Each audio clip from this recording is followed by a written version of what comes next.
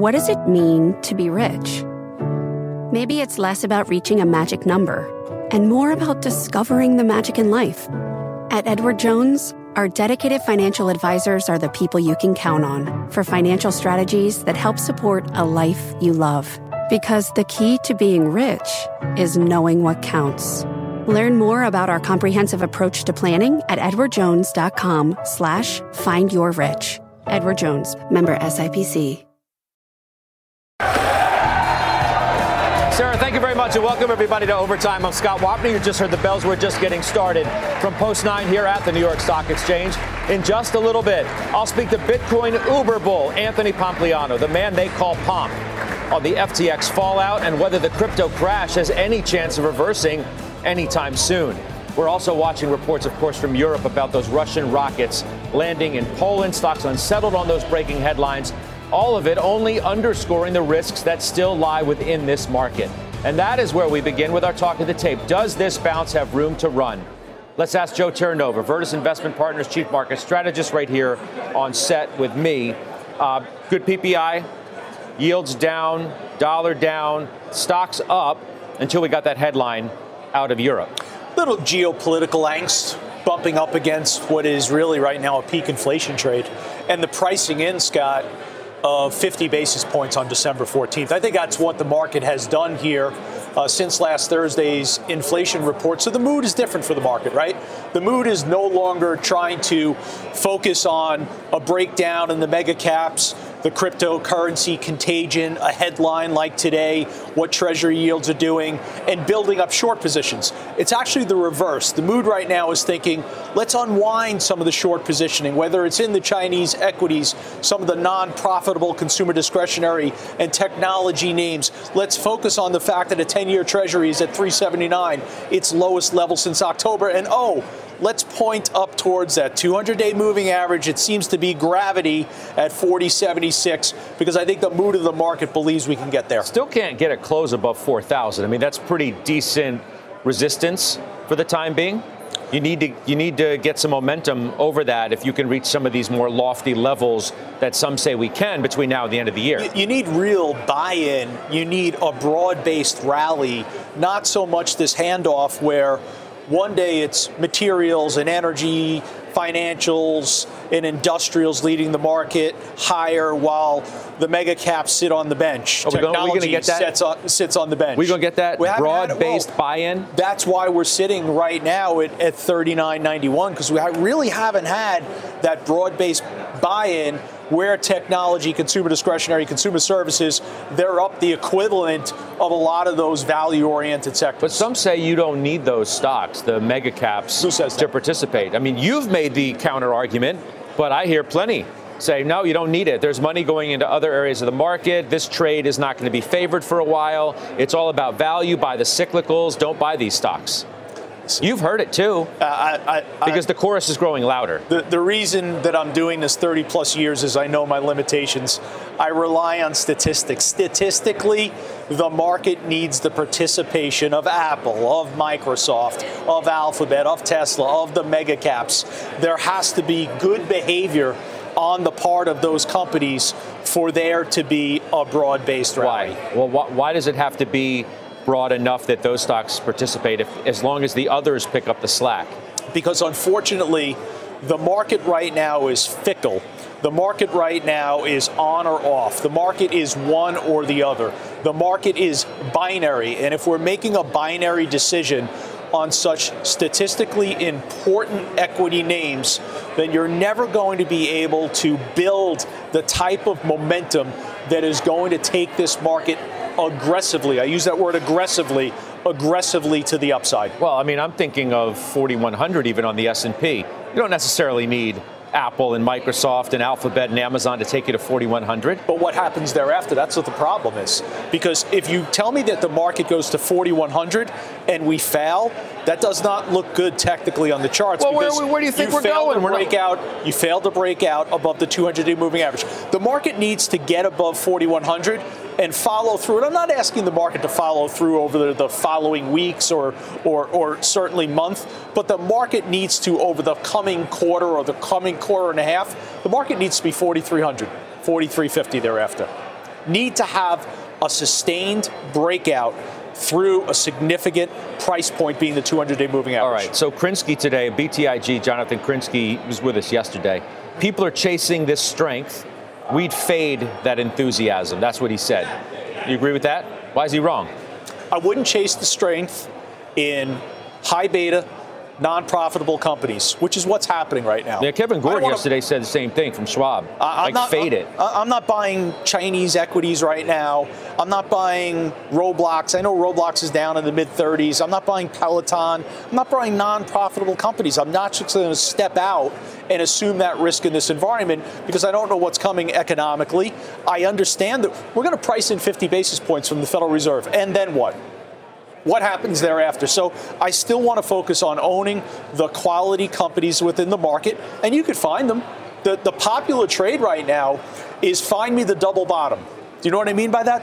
The double bottom is a June low and an October low. Home Depot, which was added recently to Joe T. Great earnings report today, okay? Mm-hmm. Resiliency, strong sales, strong margin, but the best identifying metric that gives me confidence about the stock, 264 low in June.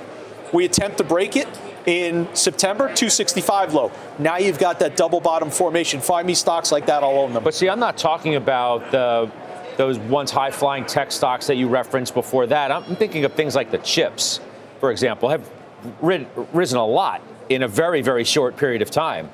Those are the ones that I'm thinking, is it time to fade those names?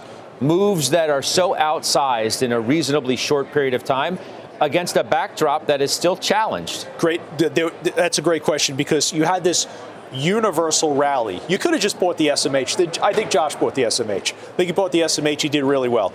You had this universal exposure to the semis over the last several weeks. I don't think we're in that place anymore. I think now you have to tactically mine for which companies have that lower beta exposure, which companies have a better balance sheet. I can tell you within Joe T, we own Avago, we own KLA Corp, we own Microchip, we own Texas Instruments. That's not owning names like NVIDIA and some of the other high-flying semiconductor names. I think that's going to be important moving forward. Outside of that, I mean, you bought Walmart today. I did. What's the statement there? Stepped right back in again. Remember, it's a consumer staple. I looked at my portfolio. I had room for a consumer staple. I love this company. We all know over the last several years, you've done the halftime show with me. You know I've been in and out of Walmart. May 16th, May 17th, horrible earnings. I liquidated it at 137 at that point. I got right out. Now what do you have today? You have a company that's come back. They've cleaned up the inventories. They've cut them in half. They've got a nice buyback that I think is really something that investors need to focus on as you move forward. And I also think they're benefiting from the affluent consumer, maybe looking for discount opportunities within their store. At Walmart. Yes, at Walmart. I think you're beginning to see a little bit of that. You just heard Brian Niccol with Sarah on Closing Bell talking about Chipotle. How resilient the affluent consumer is. Yeah, I'm always going to talk about Chipotle. Well, because you own that stock. I just want to make sure our viewers know who he is. Right? You can't just assume that everybody knows everybody. Watching Closing Bell. Yeah, but that doesn't mean they know who Brian Niccol is necessarily, every single person. Let's expand the conversation. Let's bring in Erica Clower of Jennison Associates and Jessica Inskip of Options Play. It's good to have you both with us. Erica, I read the notes, and you sound pretty positive on the market, dare I say. Am I right or wrong? You are right. I mean, I think that's from Jennison's perspective, we do take a longer term perspective. But one of the things that I think impacts our thinking short term is that we've seen estimates come down so hard. And specifically, looping back to your comments regarding the semiconductor sector, we've seen estimates come in very, very significantly. To wit, something like a Micron. Estimates at the beginning of the year for 2023 were $10 in earnings per share. Now they're about $1.75. So we've seen the estimates come in quite significantly. We've seen inventories come down across the board of semiconductors. And at the same time, the secular drivers of demand appear to be very much in place. That is demand for personal computers and smartphones taking a backseat to applications such as data center, automotive applications, and industrial. So, Jessica, how far does this rally legitimately go? Have we gone too much too soon? Is this make sense to you or not? Yeah, so I think there's this psychological aspect where the market likes to hang on to any anticipation of a less restrictive Fed. And I completely agree with Jyoti. In the short term, that 200 daily moving average around 40.78 is something to watch, and we can certainly head to. Seasonality is in our favor. There is just that psychological aspect where we feel, yes, earnings revisions are coming down. There is better CPI data. It's not consistent data, and it's certainly not showing us balance in the labor market, but these better earnings are going to fuel a stronger rally. So we'll see if it overcomes, but I'm only in the short term to the end of the year. I think post next CPI reading, or when Powell tells us again how restrictive he's going to be, and mind you, restrictive still means he's how high for how long. So if he keeps interest rates higher for an elongated period of time, we don't have insight into that. So there are a lot of uncertain items that could cause the market to retract. Erica, weigh in on this question of tech. I think it is the debate within the market right now.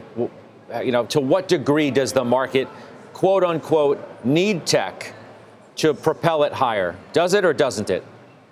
I think absolutely the market needs tech, and I think it's going to get it. I think that the interesting thing that we're seeing right now is that it's not just the old wall personal computers and smartphones driving the technology market. In essence, every industry is a technology industry, and the adoption of technology is still in very early phases. If we look, for example, at the number of cars that are automated, if we look at the number of cars that are electrical, if we look at the industrial applications of things like robotics or medical instrumentation, we're still very, very early days with regards to adoptions of these key trends. Jessica, what about you? You've pitched innovative, tech companies. Automation has been a key theme. Is that still where you want people to be? Still plays due to the imbalance in the labor market, but I think there's two answers to your question. So I agree with Erica. Yes, there is technology sprinkled across every sector, and you can look for opportunities there, and it's increasingly more part of our everyday lives. But as far as the broader markets are concerned, Apple and Microsoft are a huge component of the S&P 500. So in order to see a broad, that's a narrow rally really, but in order to have levels supported, you also have to see those very specific powerhouses uphold the market because they have the ability to do the inverse. Let's talk about one of those powerhouses, at least one time powerhouse, NVIDIA. Right? Earnings tomorrow. Hugely important. Given where the SMH, as we said already, has come from and how much this stock got hammered down? I think it's so critical because of PC demand. And we already know that's not good, though. How about if it gets a little better? How about if you begin to see... All of a sudden? Well, the possibility is that could occur.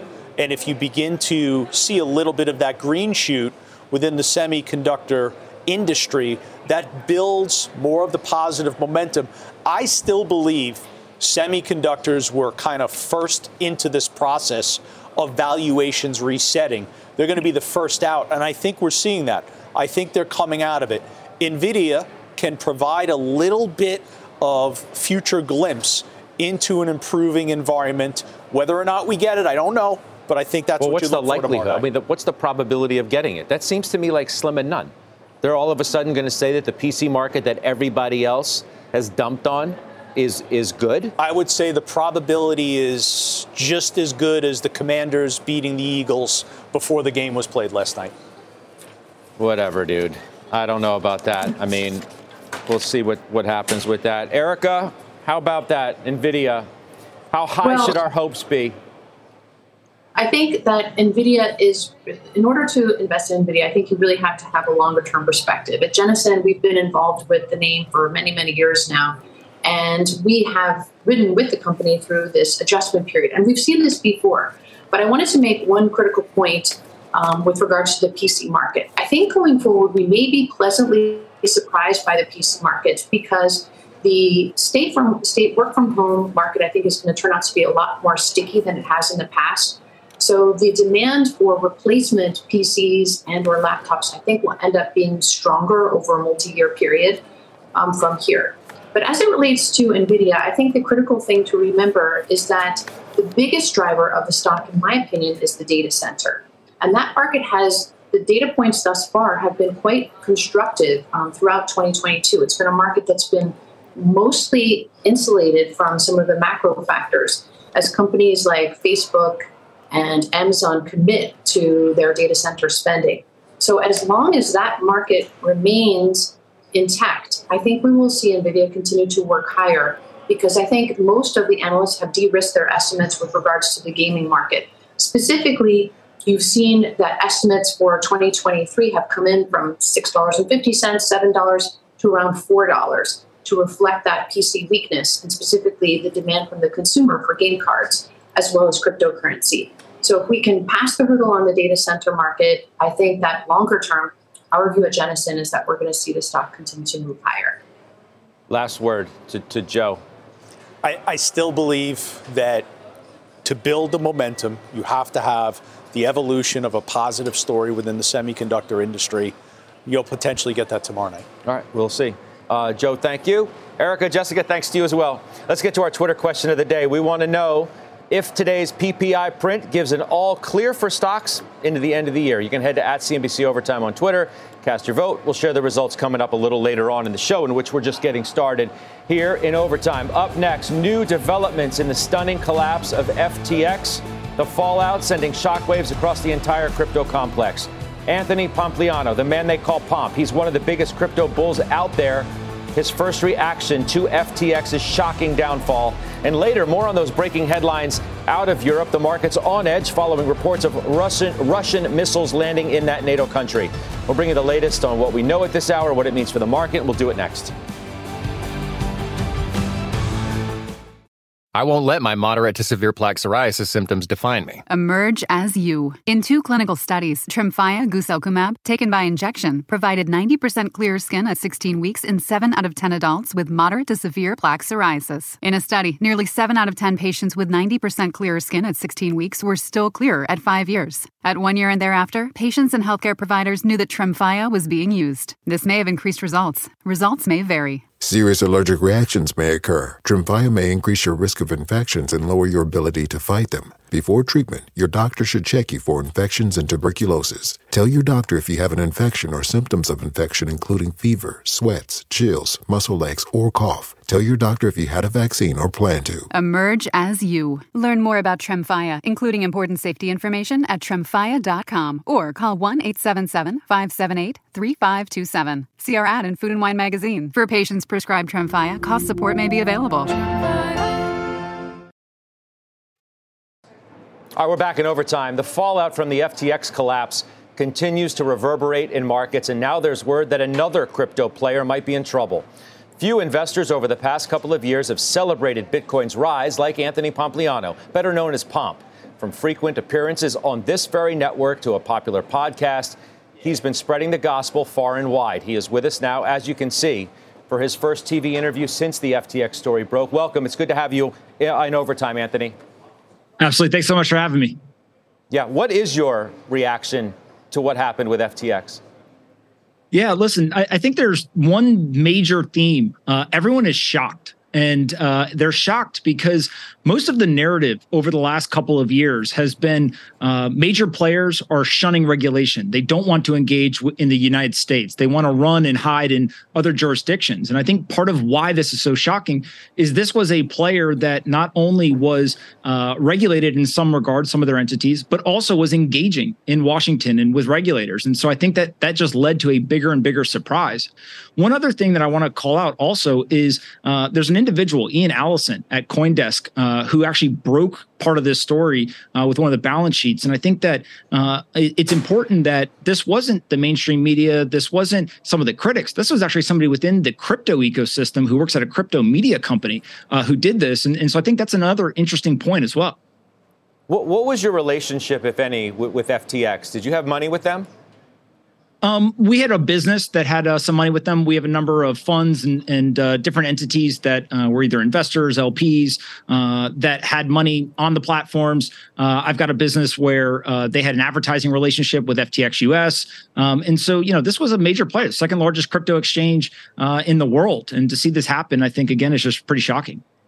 Yeah, what's the status of whatever, money you had with them, the advertising relationship you had? Do you Do you have any idea or what the status of it is now?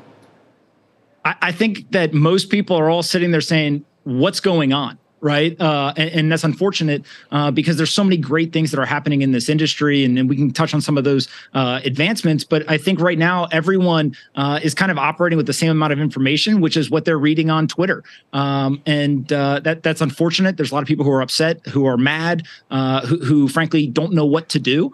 And hopefully that gets cleared up quickly and we can get some more information. But right now, I think there's just a lot of people who are saying, I don't have any information. I don't know what's going on. I mean, you're pretty well connected in the crypto world. Have you spoken with Sam Bankman-Fried? I've not spoken with Sam. I don't think many people have spoken with Sam. I think that Sam, is obviously dealing with a lot of stuff right now. And frankly, the conversations in private of many people in this industry are saying, I think, three things. One, this is shocking. Two, they are very surprised at how well some of the assets are holding up, given the second largest crypto exchange in the world just imploded and had to file for bankruptcy. And then the third thing is there's a lot of people wondering what's next, right? Does this chill institutional interest? How will this actually affect retail interest? What is going to happen to some of the technologies that people were very excited about? What will the results be for other infrastructure players, both the regulated and unregulated players? There's a lot of open questions that I think are important to talk through. But ultimately, I think that the industry is coming together and saying to themselves, like, hey, this is a big moment. It's a negative moment, but ultimately they still have deep conviction that Bitcoin is going to end up continuing to thrive in the future. You tweeted last night, I'm going to quote from it. I know many of you are mad, upset, hurt, and confused. I am sorry. Unfortunately, I don't have more information on what to do. I have Bitcoin locked on platforms as well. This sucks. There's no hiding that. You say I am sorry. What are you sorry for?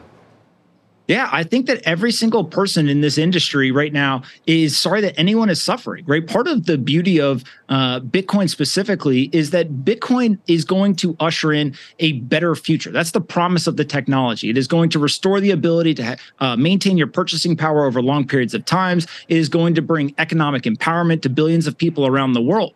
Now, of course, as we have seen many times in this industry, there are ups and downs. There are things that people try, right? In many cases in the past, the implosions or the failures that we've seen have just been people experimenting where it didn't work.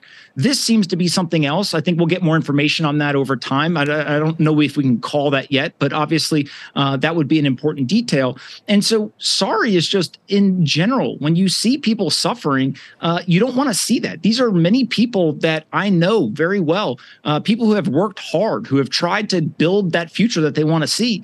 And, already I think people were having a lot of pain or experiencing a lot of pain. If you look across the last year, Bitcoin's down 75%. Now, there's a lot of stocks that are down significantly as well. Facebook's down 65%, NVIDIA, Amazon, they're down 45%, right? So just the Federal Reserve has said they are going to destroy demand. They've done an excellent job of destroying investment demand. And it looks like they're starting to get inflation under control to some degree as well. But to have an entire year where it's basically been down only for asset prices across markets, to then have this kind of big moment, it just hurts, right? People want to go back to having the good times. They want to see that future ushered in. And ultimately, I think that we need to have these moments because it does create resilience. But it still sucks when you go through it. But I mean, and I'm wondering what you make of the fact that some are pointing fingers at people like you and other so-called evangelists who have been, as I said at the outset, on this network from the beginning, on your own podcast and in other media forums, pushing Bitcoin relentlessly as a store of value, as the kind of asset that seems to be far from maybe what it actually was, at least at this particular time. How would you respond to that sort of criticism? Well, you guys have had Warren Buffett and Charlie Munger and paraded him around the network as these great investors, which they absolutely are. They're some of the best investors that have lived during our lifetime. But if you go back to the beginning of the pandemic, when Bitcoiners were calling out saying the undisciplined monetary and fiscal policy was going to debase the dollar, inflation would not be transitory, and Bitcoin would be an asset that you would want to fly to look for safety. If you go and you look, Bitcoin has outperformed Berkshire Hathaway. It's outperformed most assets, right? It's up almost 100% during this period of absolute insane, undisciplined monetary and fiscal policy. And so, yes, it is down 75% over the last year, but Bitcoiners also continue to just hammer the same point over and over and over again. Dollar cost average, long-term hold into a finite asset where demand will increase because of the debasement of currencies. And what we have seen is that continues to play out. And so what I always tell people is don't listen to what I'm saying. Just simply watch what I'm doing. And I've been buying multiple times this year as the price has been falling. I continue to dollar cost average. I continue to have very high conviction in this asset. And just as I used to come on this show in 2018 and say, I believe that Bitcoin over a long period of time will outperform a lot of other assets, I still believe that today. And I'm putting my money where my mouth is. And time will tell if I'm right. I know you are. You are. But isn't it dangerous to suggest that others put money where your mouth is? Given what's happened to go from 60,000+ to where we are today. And you mentioned Munger and Buffett, by the way. Munger, who has called crypto rat poison in the past, said just this morning that crypto is, quote, rife with fraud and delusion of crypto itself. He said, quote, the country did not need a currency that was good for kidnappers. Carl Icahn the other day told me it's lawless like the Wild West. Those guys were pilloried, especially Munger and Buffett, by people like you when they made those initial statements. Doesn't this bear out that they're right? No, I think there's two things here. First is, if we're going to talk about just pure performance, Shopify and DoorDash are down 75 to 90%, right? They're stocks, literally just tech stocks that are openly talked about on financial networks that are down more than Bitcoin. So if Bitcoin is so great, are we now going to argue that Shopify is not valuable, that it's over? No, of course not. So I think that that's just an argument that doesn't really have any legs. In terms of Charlie Munger, as I've said over and over and over again, they do not understand the technology. To confuse Bitcoin and crypto, one, is a false comparison. The second thing is that the US dollar is used more for money laundering or criminal activity than Bitcoin. The former CIA director came out with a study to show that, right? And so as you go through the arguments, I get it, right? People want to have the headline grabbing kind of anti-Bitcoin statements. They want to have the critiques. But as you continue to look at the technology, this is a decentralized peer-to-peer network that has a great track record of protecting purchasing power over long periods of time. And Bitcoiners are trying to usher back in timeless investing principles. Warren Buffett and Charlie Munger, buy great assets, hold them forever. That is a Bitcoin principle. Dollar cost average into great assets. That is a Bitcoin principle. And so I believe that if Warren Buffett and Charlie Munger were 25 to 35 years old today, they'd be Bitcoiners.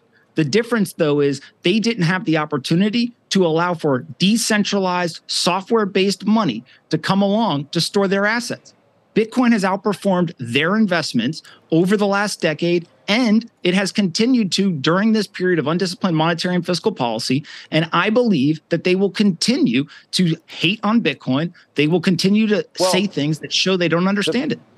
The problem is if you want to do, and you make the analogy to various stocks, you can do a fundamental analysis on a company's projected earning power over a set period of years, decide what the correct valuation is to pay for that future growth.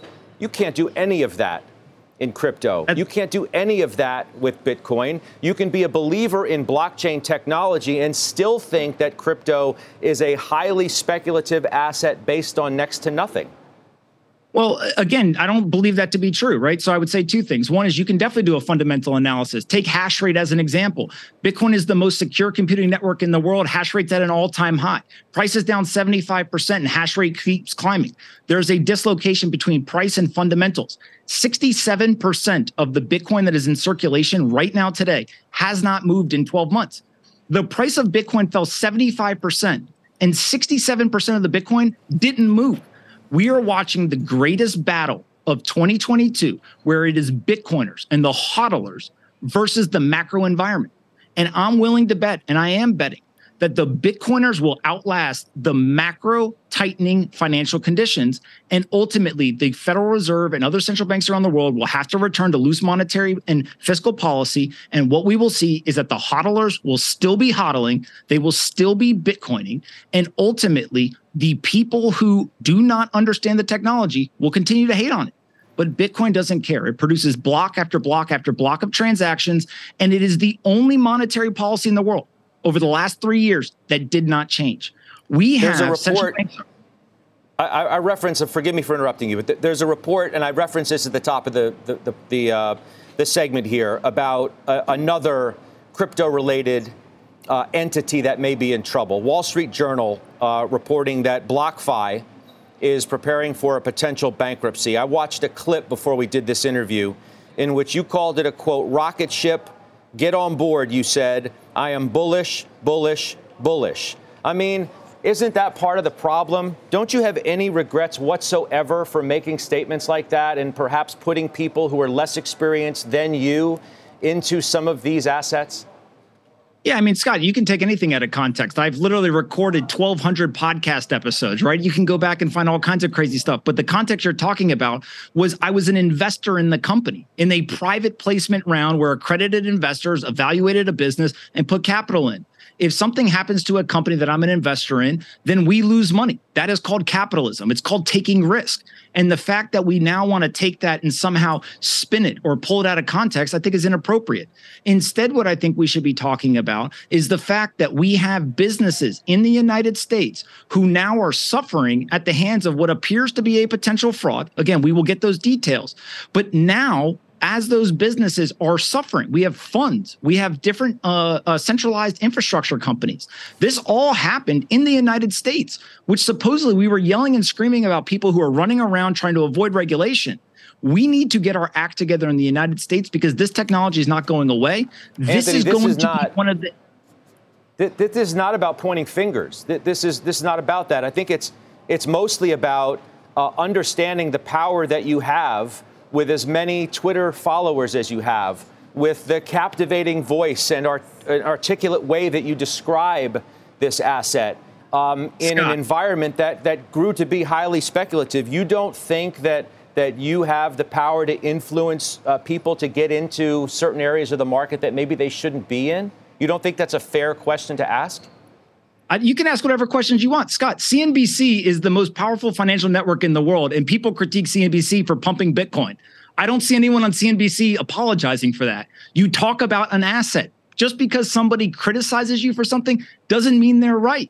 And so if you're going to argue that CNBC is not as powerful as me with a single Twitter account, that's insane. And so ultimately, there's no difference between any of the media platforms. Right? I have a media platform. It happens to be under my name. You have a media platform. There's plenty of people. You've been talking about Bitcoin all day. At the end of the day, people will critique the assets. But the Bitcoiner mantra, dollar cost average, hold a great asset forever. Those are timeless investing principles that Warren Buffett, Charlie Munger, and many other investors go ahead and look at.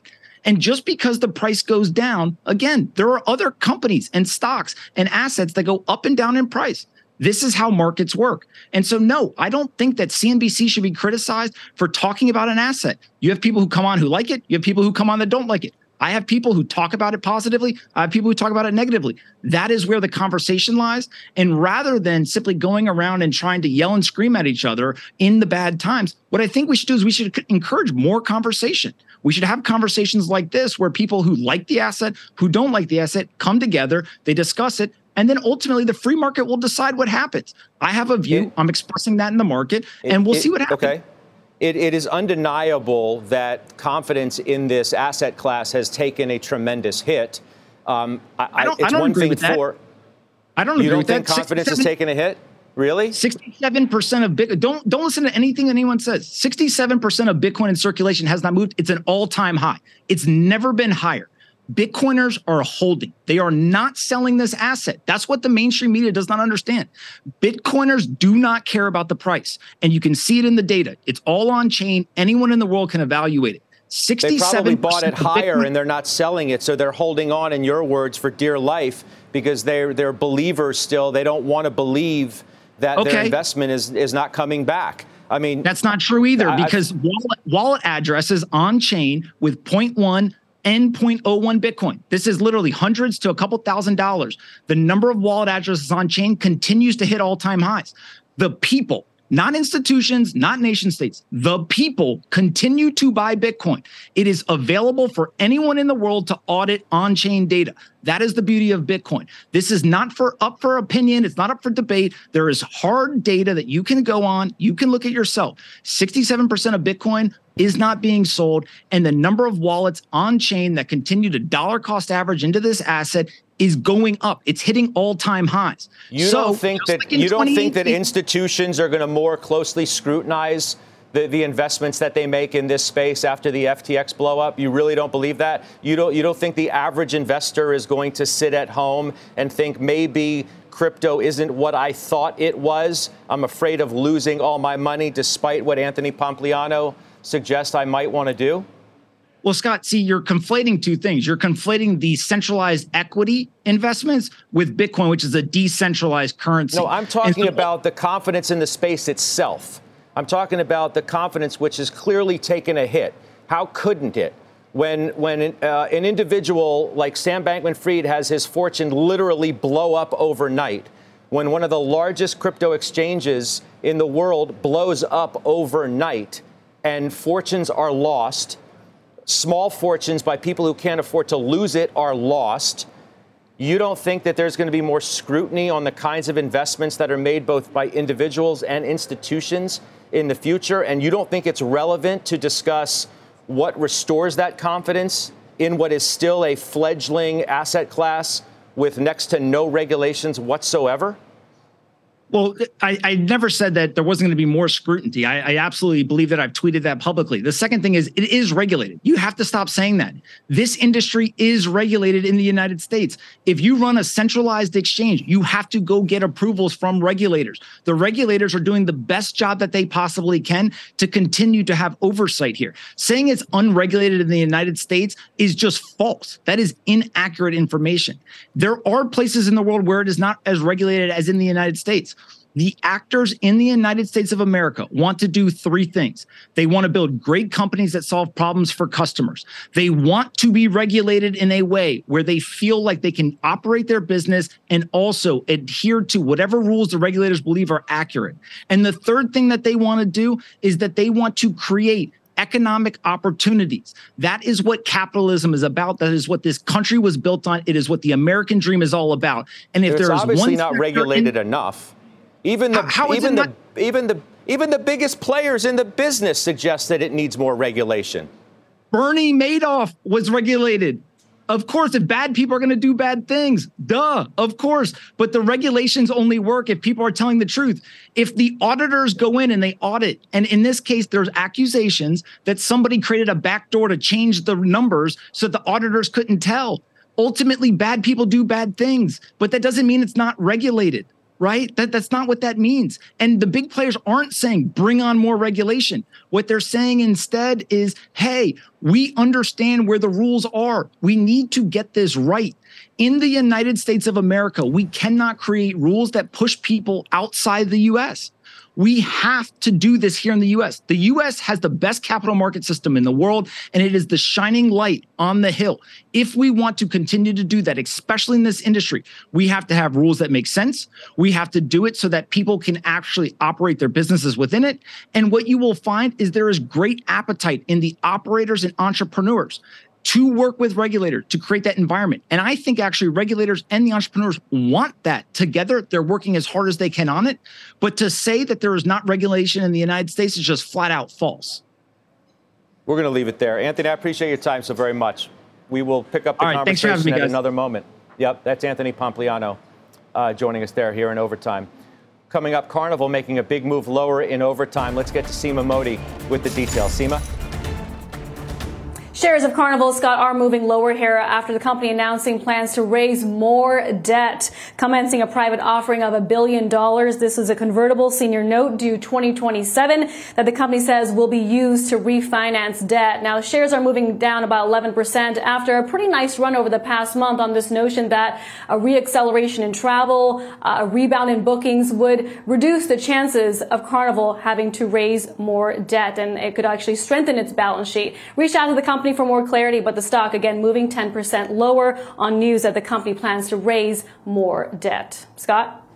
All right, Seema, appreciate that very much. Up next, more on those reports of Russian missiles landing in Poland and what growing geopolitical risk might mean for the markets and your money. The Financial Times' Reina Foroohar joins us to weigh in on what she calls the new economic order. Overtime's back in 2. The market doesn't joke around, so why would you? Get serious. Choose Tasty Trade. Tasty Trade gives you the tools you need to make smarter moves. Dig into data with advanced charting, track profit accurately with order chain trackers, see risk clearly with curve analysis, and trade with low-capped commissions, stocks, options, futures, and more. All on one platform. No wonder serious traders choose Tasty Trade. Join the club, genius. Tasty Trading is a registered broker-dealer and member of FINRA and SIPC.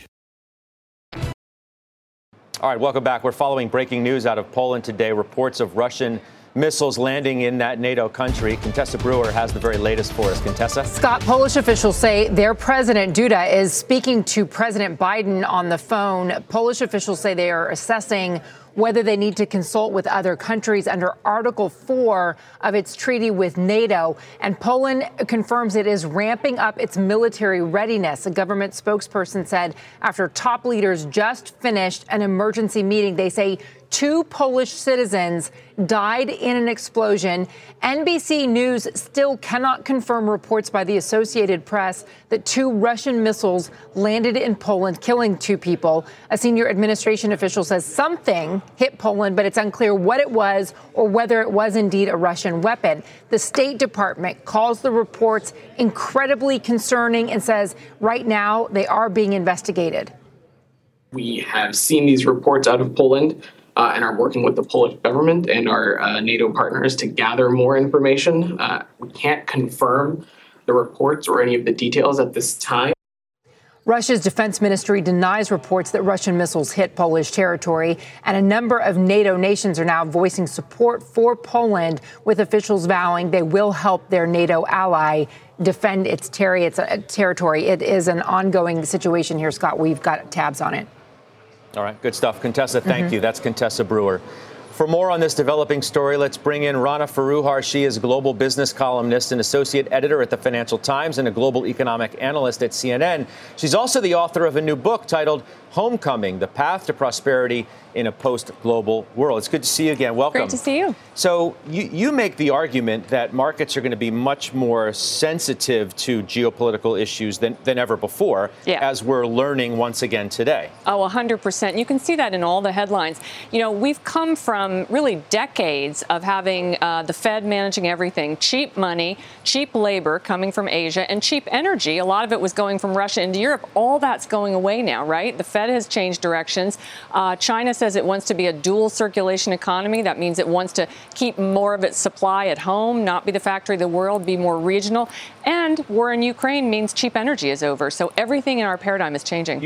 You sort of go to the idea that we're going to witness, and maybe we're seeing the early stages of a new economic order. Yeah, no, absolutely. I think that you're going to see not globalization circa, 1992. You're going to see a kind of a regionalization where the U.S. is going to have its orbit. And you can see that, I think, in stocks already. I mean, big tech stocks, which are the ultimate in global stocks, right, have been correcting, whereas you're seeing mid-sized industrials doing better. That means people are looking for CapEx to be poured into making things in America. Europe's going its own direction. China's going to have its own supply chains. We're here thinking about inflation and the impact on the markets, and what you said, the era of cheap money, cheap energy, cheap labor is over. Yeah. You're describing almost inflationary environment that's here to stay in some respects. Well, I think that that's probably true. And that's kind of the rub for politicians, right? You know, this idea of made in America, make America great again, it sounds good, except what that means really is a lot of CapEx, bringing supply home, paying labor more. I mean, I think ultimately this is going to create more resiliency in our economy, and it's going to take us to a better place. But in the short term, there's no question question it's going to be inflationary. It's like this movement of almost trying to go back to how things used to be. I sort of spin that to what these headlines coming out of Russia are, and the point of Putin's war to begin make Russia great again, right? Bring the Soviet Union back together. It sort of speaks to the same kinds of themes that you're talking about in your book and how it relates to markets, globally, the way we need to think about it. Well, you're hitting something. You're hitting the downside of something that also I think has a more positive side, which is that, we left everything to the market in the last 50 years. And the truth is that countries have different political economies. They have different values. And we thought that, free trade was going to make everybody more like us. Well, China is not becoming more like us. China has its own system that works for China. Europe has different ideas of its own. The U.S. has its own system. I think that that's okay. I think more regionalization is actually going to be okay. Of course, it's also going to come with some bumps. The world is not flat. Who's going to have who's going to have more of a say in the economic order, if you will, going forward? Us or China? Wow, what a great question. I think there's a lot of arrogance often in the U.S. We think we're pulling all the levers. China said in 2015 that it wanted to decouple from U.S. technology. That was a year before Trump came into office and Lighthizer pulled up the scrim. And, I think that China is going to be a very powerful actor on the world stage, and I think we're just beginning to see that. Love the conversation. Congrats on the book. Thank you. And thanks for being here. Great to see you. That's Rana Foroohar joining us now. Still ahead, seeking safety, one top portfolio manager making the case for small caps into year-end. He breaks down that strategy just ahead.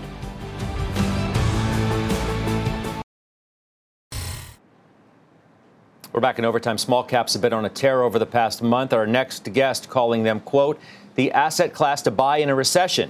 Really? Joining me now joining me here at the New York Stock Exchange, Sebastian Page, CIO and Global Head of Multi-Asset at T. Rowe Price. It's good to see you. Welcome. Thank you. Thanks for having me. Interesting call. Buy small caps before you go into a recession. Aren't they the things that lead you in? I think now is the time to be selectively contrarian. I'm okay having cash as a buffer in the portfolio, but we're overweighting small caps. The valuation case is really good. We all know the price earnings ratio is 12. That's close to a 20-year low. Really wide spread relative to large cap, but also the macro is good because small caps are less exposed to a strong dollar. And yes, you want to be early in buying. If you have a year, 18-month horizon, now's a good time to start leaning in. The gloom and doom narrative has run far enough as far as small caps are concerned. Even if we are, 6 months away from a recession, it's not too early to buy them now? That's okay. I will say this, if we get a recession, I put the probabilities at about 50%. This is going to be the most anticipated recession of all time. Look, I think stocks generally are fairly expensive, but this spread between small and large caps is quite attractive. And by the way, small caps, their earnings have grown a bit faster than large caps over the last 12 months. And we've had a bear market, right? Small caps have actually outperformed by about 500 basis points to large caps over the last 12 months. So they're already showing resilience. Again, think 12, 18 months ahead. You build some optionality in the portfolio. There's so much gloom and doom. We're getting close to a buy risk moment. We're already starting selectively. I call it being selectively contrarian with small caps. You're still underweight stocks. Let's be clear. We are underweight stocks. We're invested.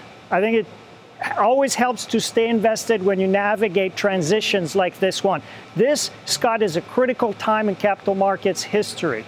And we're going through a regime shift. So you want to stay invested. But we are underweight stocks, neutral on bonds, on treasuries, and we have the cash buffer. I don't think the buy risk moment is here yet. We're just starting selectively, not just small caps. We're looking at high yield, and we're looking at value stocks as well. Lastly, this rally, how much further can it go, do you think? I think this is temporary. It's very hard to time the bottom. No one should really try to time the bottom, but we could revisit some lows. And the issue is that right now markets are getting excited about two good prints on inflation.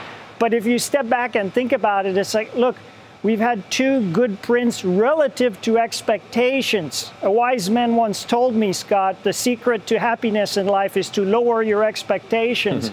Well, now we have 7.7% CPI inflation, and that turns to be good news. I think inflation is going to be sticky. The Fed's going to have a tough job. Housing, education, transportation, strong employment is going to be tough, and there's a treacherous road ahead. All right. Sebastian, thanks for the time. Thank we'll talk you. to you soon, Sebastian Page. Up next, Santoli's last word. The Twitter question, we asked if today's PPI print gives an all clear for stocks for the rest of the year. Most of you saying no. 58.3%. Let's get to Mike Santoli for his last word. Once again, I would say 41% of people saying right, it's all clear is that's a good number. I mean, obviously, just you always look at it the right way. There is an all clear. That's the whole thing. Yeah. We all know that. But the weight of the evidence is building up on the right side of things. If you're bullish for the rest of the year, I think just because maybe you can get some faith in the downtrend in inflation, but also, semiconductors showing some life, credit markets are tame. A lot of the background noise is calmed down a little bit in this market. So we'll see how much oomph it has. I also think it's pretty significant. Crypto's doing what crypto's doing. You see massive distress in that area. There's tremendous paper losses that have been absorbed at this point anyway. We think it's paper losses. And so far, the overall market is managing to hang in there a little bit. Maybe it tells you how marginal the activity was in the first place. But I think it was a material risk that was actually going to bring things down with it. I wonder if we'll see any selling into the strength in those certain pockets. Like you said, the chips, for example, have rallied so much. Yeah. Maybe NVIDIA tomorrow, by the way, earnings here in overtime. That's right. Precipitates that move one way or the other. Chips it's like up, further belief in it or throws water on it. Up 33%, I think, off the low, the semiconductor index. Yeah. It's actually maybe got a better run at its August highs than the overall market does, which is surprising considering how bad things got. So there's a hope trade involved in all this, but I don't think it's necessarily just on nothing. It's basically on trying to anticipate the fact that we have a firming economy at the same time. We think maybe the Fed can take its foot off the brake just a little bit. Yeah, like as Leisman said, right? These 2 inflation reports give the Fed the opportunity to start the clock. That's right. Start the clock on what's next. And when you already have gotten to the place where you've priced in higher than 5% on the Fed funds, which we did coming into this month, it doesn't take that much to back off of that a little bit. So who knows? We'll see if we built up the calluses. Yeah, these sessions are always interesting. I appreciate it. We'll see you tomorrow. That's Mike Santoli, who's going to be back here tomorrow with his last word. I, of course, will see you there. We do have those earnings. Fast Money's now.